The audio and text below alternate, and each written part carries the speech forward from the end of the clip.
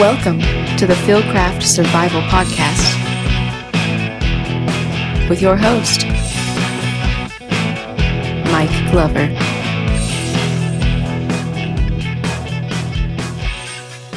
Hey guys, welcome back to the Philcraft Survival Podcast. Today we're going to be talking about go bags, go bag considerations, what kind of bag you should carry, what you should carry in your bag, and a whole bunch of things on emergency preparedness and survival. I appreciate you guys tuning in to iTunes and SoundCloud. The last episode we talked about everyday carry, and it evoked a lot of conversation, and I was able to get a lot of good feedback from you guys, so I appreciate tuning in and look forward to doing a lot more of these podcasts in the future that deal in the realm of survival preparedness. So when we talk about go bags, go bags is something that I've utilized really my entire special operations career. I mean, it's something that we utilized in every facet of combat operations, whether it's, food and bullets, water, whatever it may be. The go bag is basically the last resort if something goes bad. What we like to do is we plan our go bags based off the operational environment that we're operating in. And early on in my special operations career, where we're doing operations, maybe a long-range movement or maybe a long-range operation where the number one priority is bullets, food, and water. Well, if something happened on that vehicle and I had to unass, for lack of a better term, evade from that vehicle because of something catastrophic happening, at least I would have a bag with things that would allow me to survive a period of time, to get away, to evade, to await rescue. Typically, like I said, those things were bullets, magazines preloaded with ammunition, and some kind of food or water. Usually we used the meals ready to eat, and we just put bottles of water inside the bags. Another term that's often used in special operations that we talk about when we talk about specifically these bags is something called a speedball. Now, a speedball, unlike a go bag, is pre-packed and designed to facilitate an operation and an ongoing operation, and to allow it to continue for contingency purposes, but also for sustainment purposes. So I might preload a speedball that has food, water, maybe some operational equipment, batteries, etc. And then as I'm conducting the operation, I already have it mapped out in a deliberate plan when I'm going to receive this. Sometimes it's a contingency type thing where it's given to you in a quick reaction scenario where something goes wrong, but most of the time it's given to you in a sustainment process along the way. Now, how is the go bag that we utilized, or the speedball that we utilized in special operations and combat, evolved into the go bag that I'm talking about today? Well, I've written a couple articles on the go bag for task and purpose, for soldier systems. Really, my mindset on go bags completely changed when I started doing contract work, because when I was in the military, we had a 3-day assault pack. It was desert tan, and it had all the stuff that we needed. And it was overt, right? There was no need for me to hide what was in this. And to be honest, it wasn't really optimal or optimized.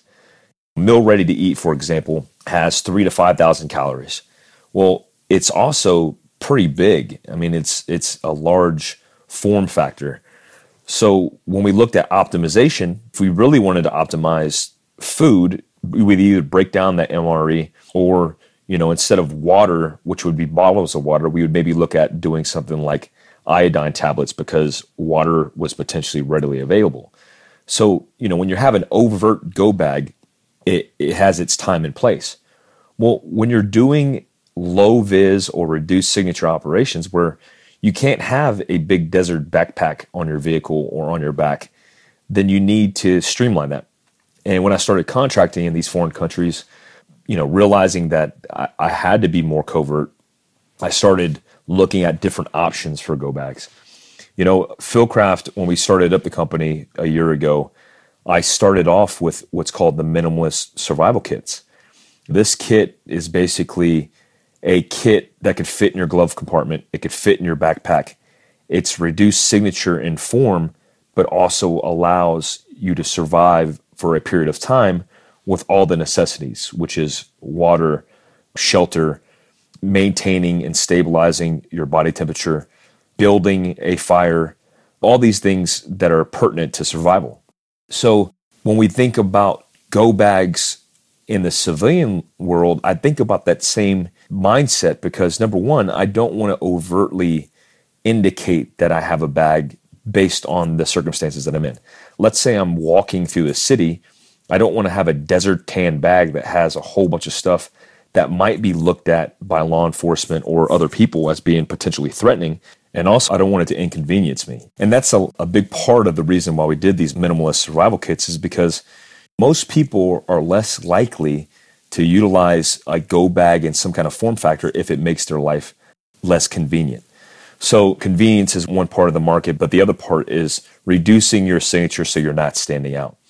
So, when I looked at this go bag and the translation of it in civilian life, I wanted something all-encompassing, but that looked like it belonged. So, the first thing you got to look at when developing a go bag is you want to build a go bag specific to your routine. If you commute 40 minutes in San Francisco and then you work in downtown San Francisco and then you commute out into a rural environment 40 minutes, then your go bag is going to look a lot different than a go bag from somebody who works out in a rural environment and commutes 15 minutes in a truck versus commuting on the subway. There's a whole bunch of considerations. So let's start out. Number one is identifying the area of operation or the AO in which you're going to need a go bag.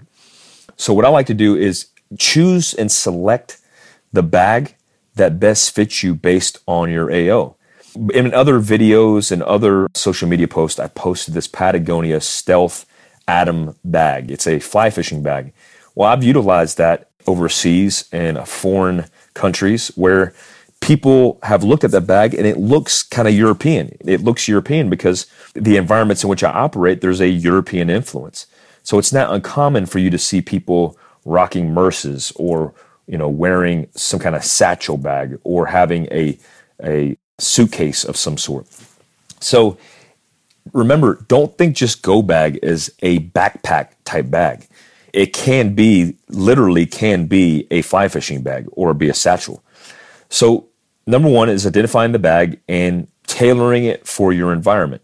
If I worked in an urban environment, the same bag that I put my computer in might be the same bag in which I put the items I need to survive a bug out situation or a contingency emergency type situation. It might be the same exact bag, just a different compartment. Another bag to look at is the backpack, right? The backpack, which has typically 2 straps, is a universal bag. You could see it all over the city. You could see it in rural environments. You could see it at college campuses.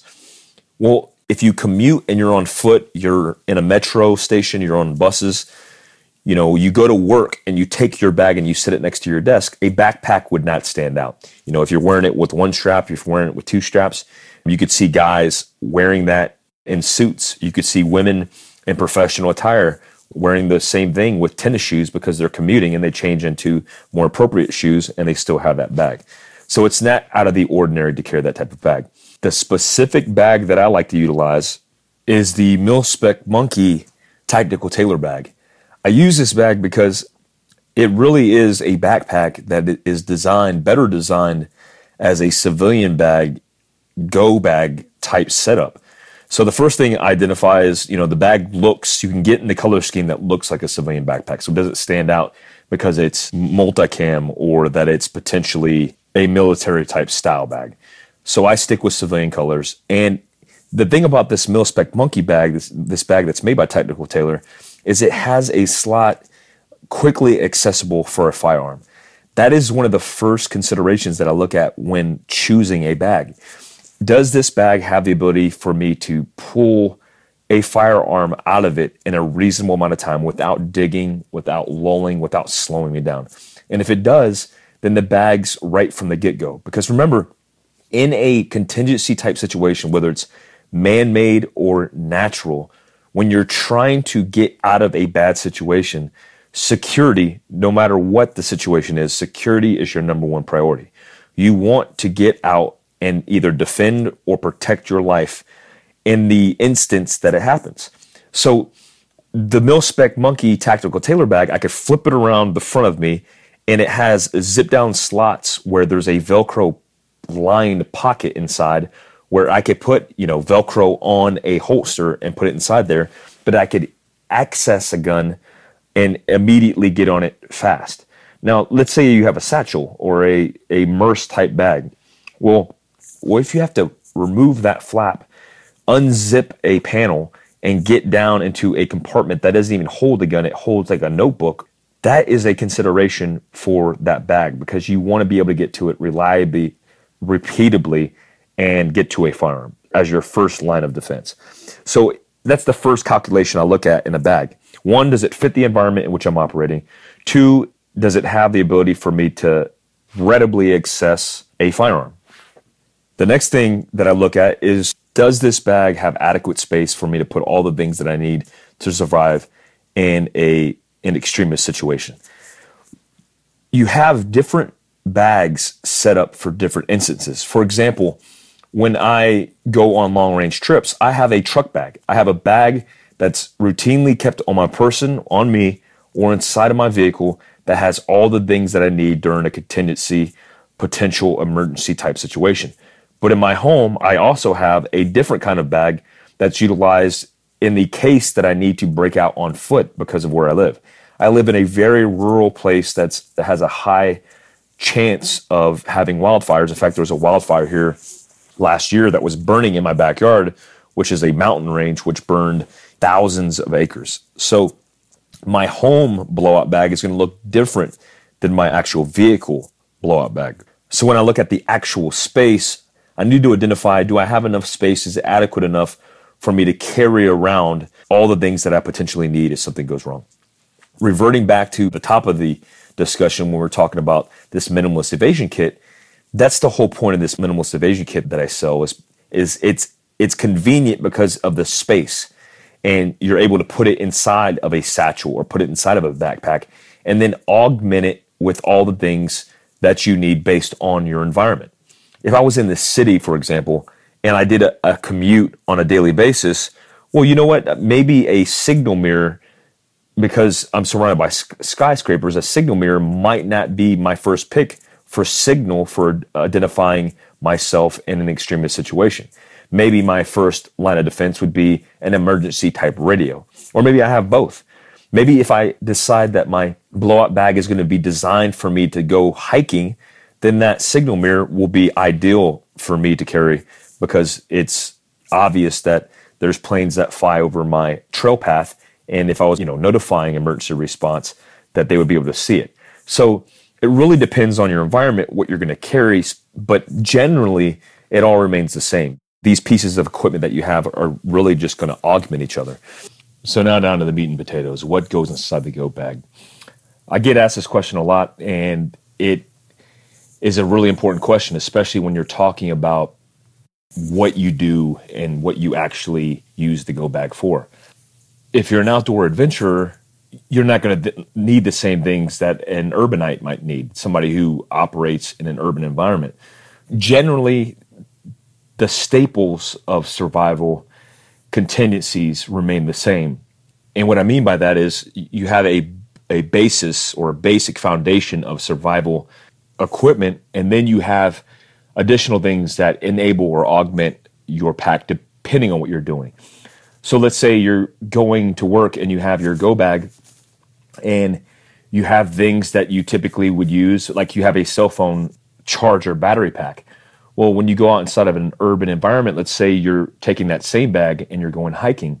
Well, it might be in your best interest to carry a solar panel version of that because you're going to be hiking day and night and potentially camping, and that solar panel pack will sustain you for a longer period of time as opposed to a charged pack.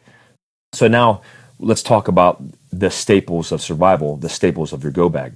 Number one, I like to always start with, in order of really what's most important in a survival type situation. So I always start, number one, with shelter or maintaining body temperature. Outside of self-defense, which is always the number one priority, you always have to be able to maintain your body temperature, and that includes potentially building a shelter to do that. Why is that important? Well, I think it's most important because, first and foremost, the thing that's going to potentially kill you the quickest is going to be your exposure to the elements. Let's say you're in San Francisco right now, which is wintertime, and something happens catastrophic, and you're moving from an urban environment to a rural environment, and what you have on, whatever your 9 to 5 daily wear is, and then your go bag. Well, more than likely, you're not going to have a Patagonia fleece on with layers and be able to retain your body temperature, especially with exposure to the elements around here at night. And that goes for the majority of the country, no matter where you're at, right? If you're in an urban environment and you get away from a situation, whether it's man-made or natural, and you're trying to get into the open and move on foot, you need to be able to retain your body heat. Now, I do say building a shelter / exposure because I like to use space blankets for building shelter and also retaining your body temperature. A space blanket, which is a Mylar type blanket, there's different manufacturers of them out there. I use the one made by Sol, S-O-L. These Mylar space blankets retain your body temperature so they could reduce your chances of going into shock, but they also could be used in conjunction with fire to reflect heat so that you could optimize the fire that you have. You could also wrap yourself in it to prevent shock. You could also utilize it for coverage to keep you out of the elements. So it really is the staple piece of equipment that I recommend to adequately maintain your body temperature in an extremist situation.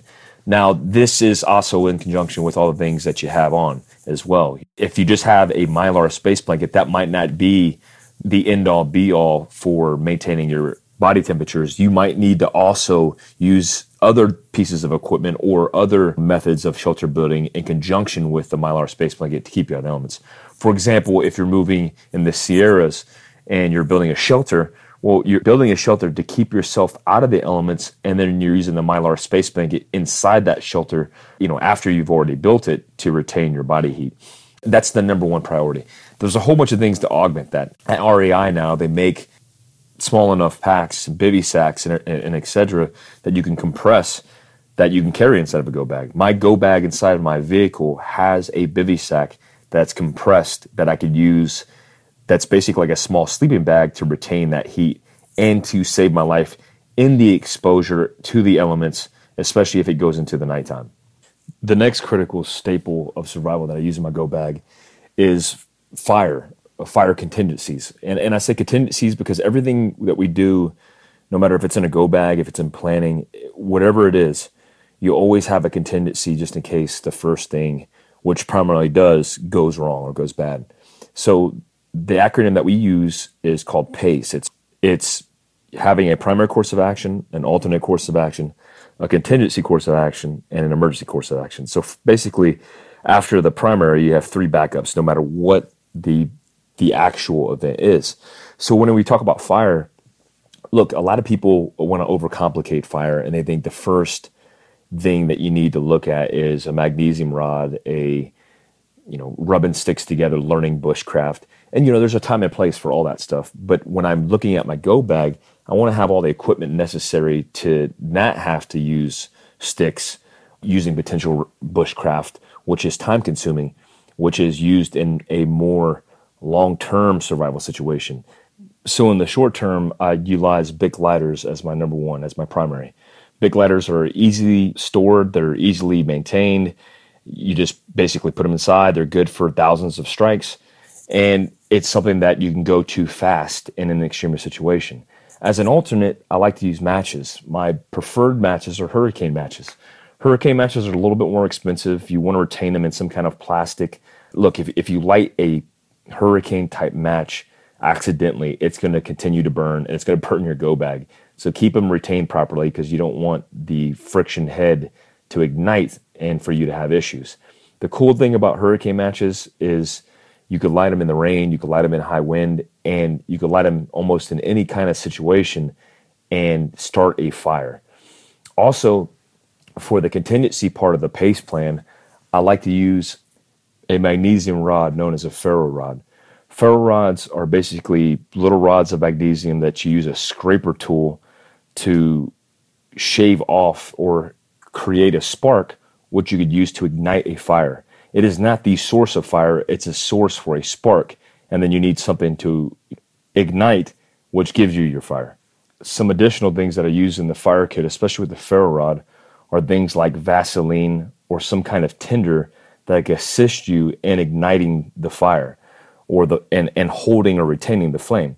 For example, if you use a ferro rod and a scraper and you're going to ignite wet tinder, it's going to be very difficult for you to start or ignite that flame.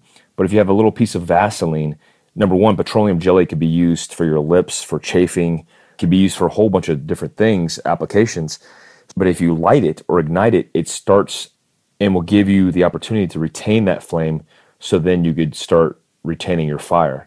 And the great thing about all these things is they don't take up a lot of space. I mean, my fire kit is all encompassed inside of a small Pelican case, and it's relatively good for travel in any environment, which is cool because you could replicate that kit, stuff it in your glove box, you could put it inside different go bags, and you could have it just dispersed across different pieces of equipment that you're going to use depending on the situation. Another equally as important survival staple is water purification. Look, there's a lot of debate at whether you should carry water in your go bag as opposed to carrying water purification tablets or different elements to be able to purify water. The answer is it really depends on your situation and depends on your go bag, because I like to retain a container for retaining water inside my go bag with water obviously in it, like a Nalgene bottle, but I want to be able to purify water on the go because I know realistically I can't carry that much water. On the average, a male will go through about 5 to 7 quarts of water a day, and that really depends on your physical capacity and how good a shape you are in.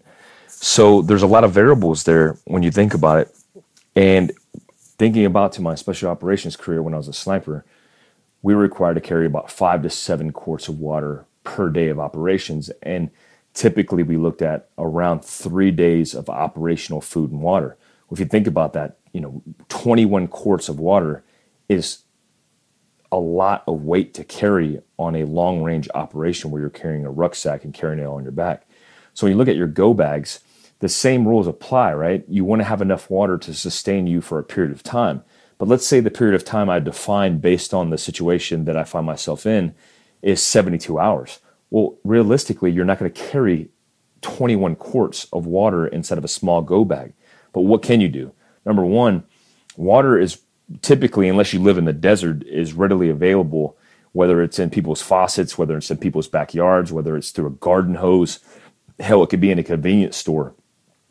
The water that's around you is available.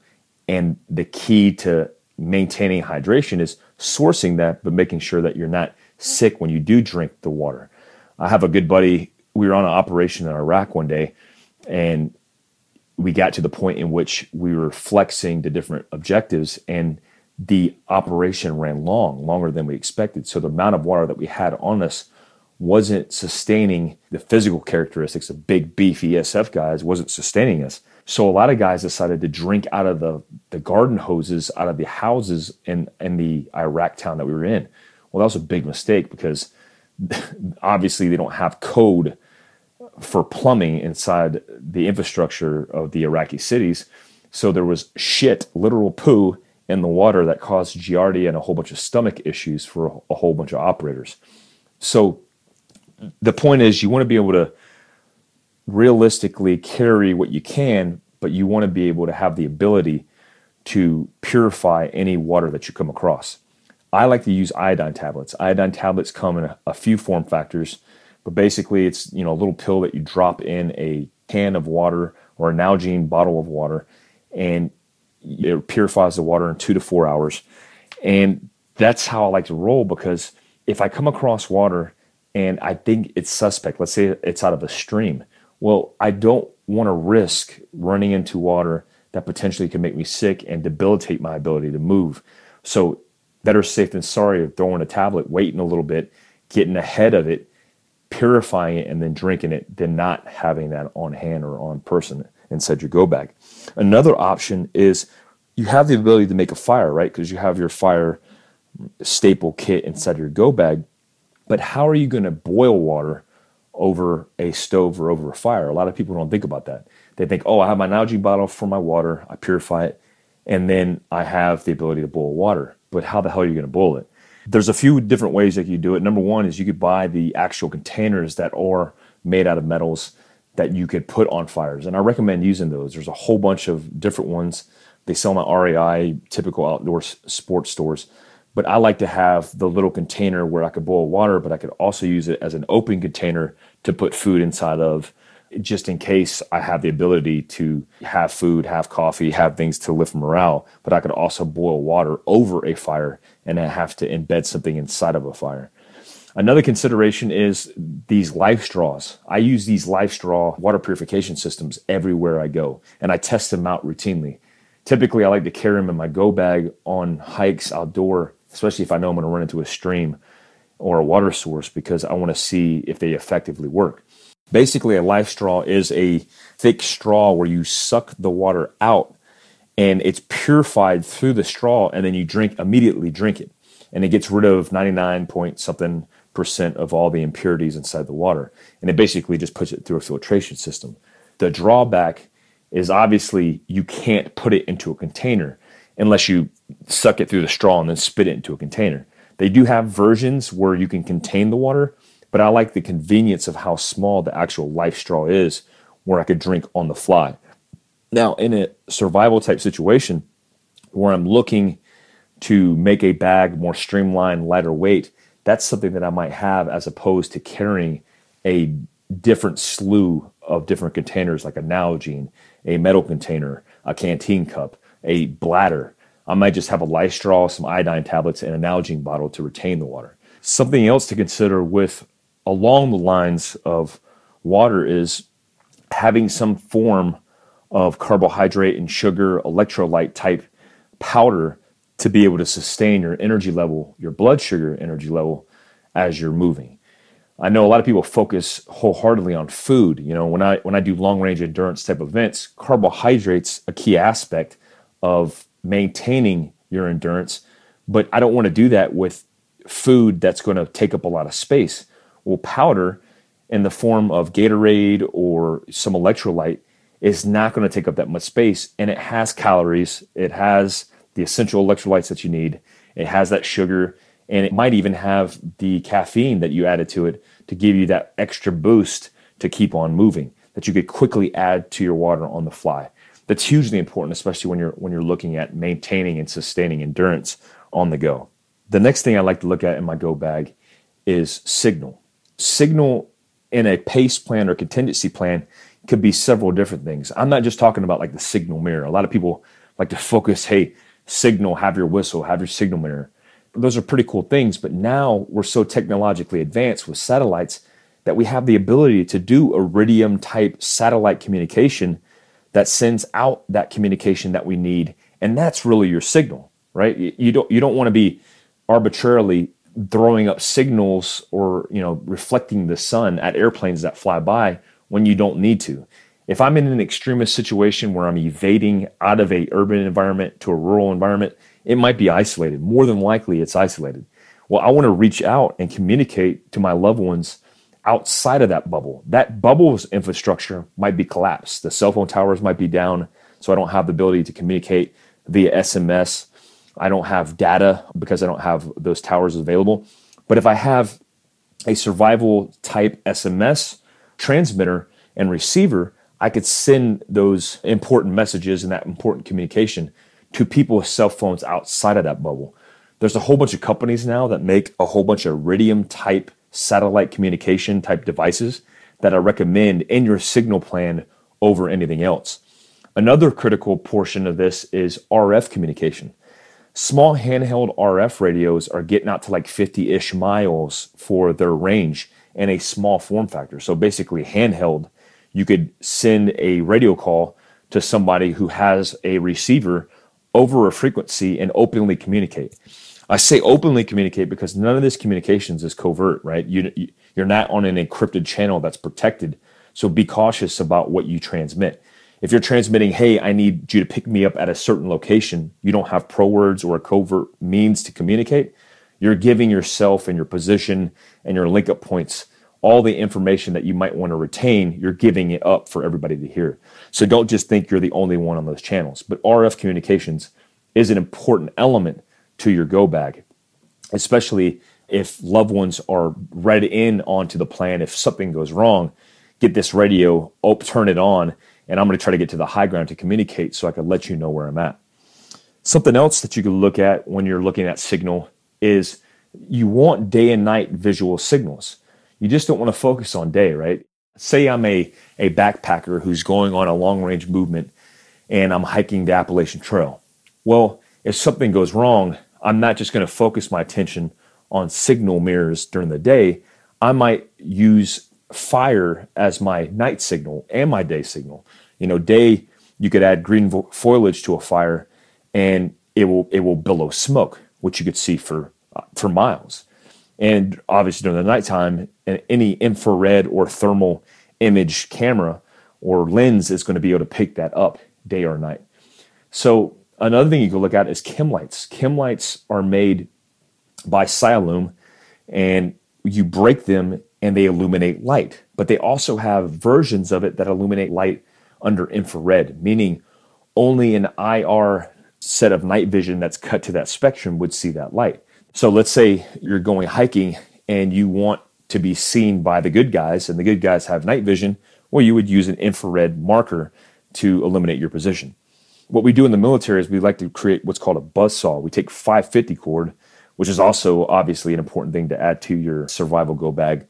But we take the 550 cord, attach it to your chem light, and you can do this with obviously your shoelaces, and then you create a buzzsaw motion where you're whipping it in a circle, and it creates this large signature of light that you could see for miles. And that's how we visually identify aircraft and vector them into our positions. Another staple to this go bag is something that's really not even talked about or discussed, especially in survival, but it's hygiene. Hygiene is very important, especially in a situation where you're by yourself or you're with a small group of people and you're trying to sustain your health and well-being along a certain period of time. Like the number one thing that starts happening in your body when you're out in the wilderness, when you're out in the elements, is you start breaking down. I remember in Ranger School, days into Ranger School, we had guys who were getting cellulitis on their knees from just taking a knee, because they were taking knees and then they were creating these little pus pockets inside their knees. And because they weren't using good hygiene in the field, they were getting dirty and their skin was getting infected, which was causing cellulitis. That's a big issue. Cellulitis can kill you in this type of situation. So it's important to have baby wipes, to have, they have the soap now that's basically waterless soap that you don't need water to make it work for you. It just comes in a little container. You have to have the ability to take care of small wounds, small scrapes and scratches like bacitracin or Neosporin. And you have to have a myriad of small things that are tailored for you in your specific instance of survival. For example, if you're allergic to bee stings, well, you might want to have a bee sting kit just in case it actually happens. Additionally, you might want to have some bug juice. You might want to have some chapstick. You might want to have all the creature comfort items that potentially are going to allow you to sustain over the longer haul. Like I said, Vaseline is a good medium for a multitude of different things. Beeswax, Neosporin, Benadryl, Tylenol, all these things are going to help you sustain over the long haul. Baby wipes, absolutely critical, right? You could take, with one baby wipe, you could take an entire baby wipe bath and for the most part, get the majority of your body clean. Also, remember when you're on the move for a long period of time, your feet are going to break down. So it might be wise to look at foot powder. It might be wise to look at extra socks, extra t-shirts, just things that you typically wouldn't think about when packing out a survival type bag. All right, guys, that's it. I know there's a lot of information. We talked about self-defense with a go bag. We talked about some contingencies in which you would use a go bag depending on your area of operation. And we talked about the staples of survival, the staples of a go bag. There's going to be lots of questions that are asked, and that's what these episodes are for. We can't cover it all in one episode. I'll have follow-up episode where we address some of the questions if they're important enough to address. But every question is important in the realm of understanding and the totality of driving ourselves in a better prepared society. The whole point of this podcast is to get you guys to think about your everyday lives and to better prepare in case something goes wrong. I appreciate your time today. If you guys want to check us out on social media, you could check us out at Philcraft Survival. That's at Philcraft Survival on Instagram. Also, we have my personal account, which is at Soft Survivor. That's SOF Survivor. You could always check us on our philcraftsurvival.com website for upcoming courses, and also check us out at Philcraft Survival on our Facebook page. This coming January, the end of January, we have a survival course, and it's all sold out right now, but I want you guys to keep your eyes out for upcoming courses. We're probably going to run those 4 times a year, 2 winter, or a winter, a spring, and a summer and fall. And these courses are designed to take you from an urban environment to a rural environment with a minimalist amount of equipment. So basically, everything that you have on person and everything that you prepared with. If you didn't prepare anything, then you don't bring anything. It's going to be a whole hell of a lot of fun, and I look forward to that course, and I look forward to seeing you guys out at our future courses. Make sure you guys subscribe. Make sure you guys leave feedback. And until next time, remember, stay alert, stay alive.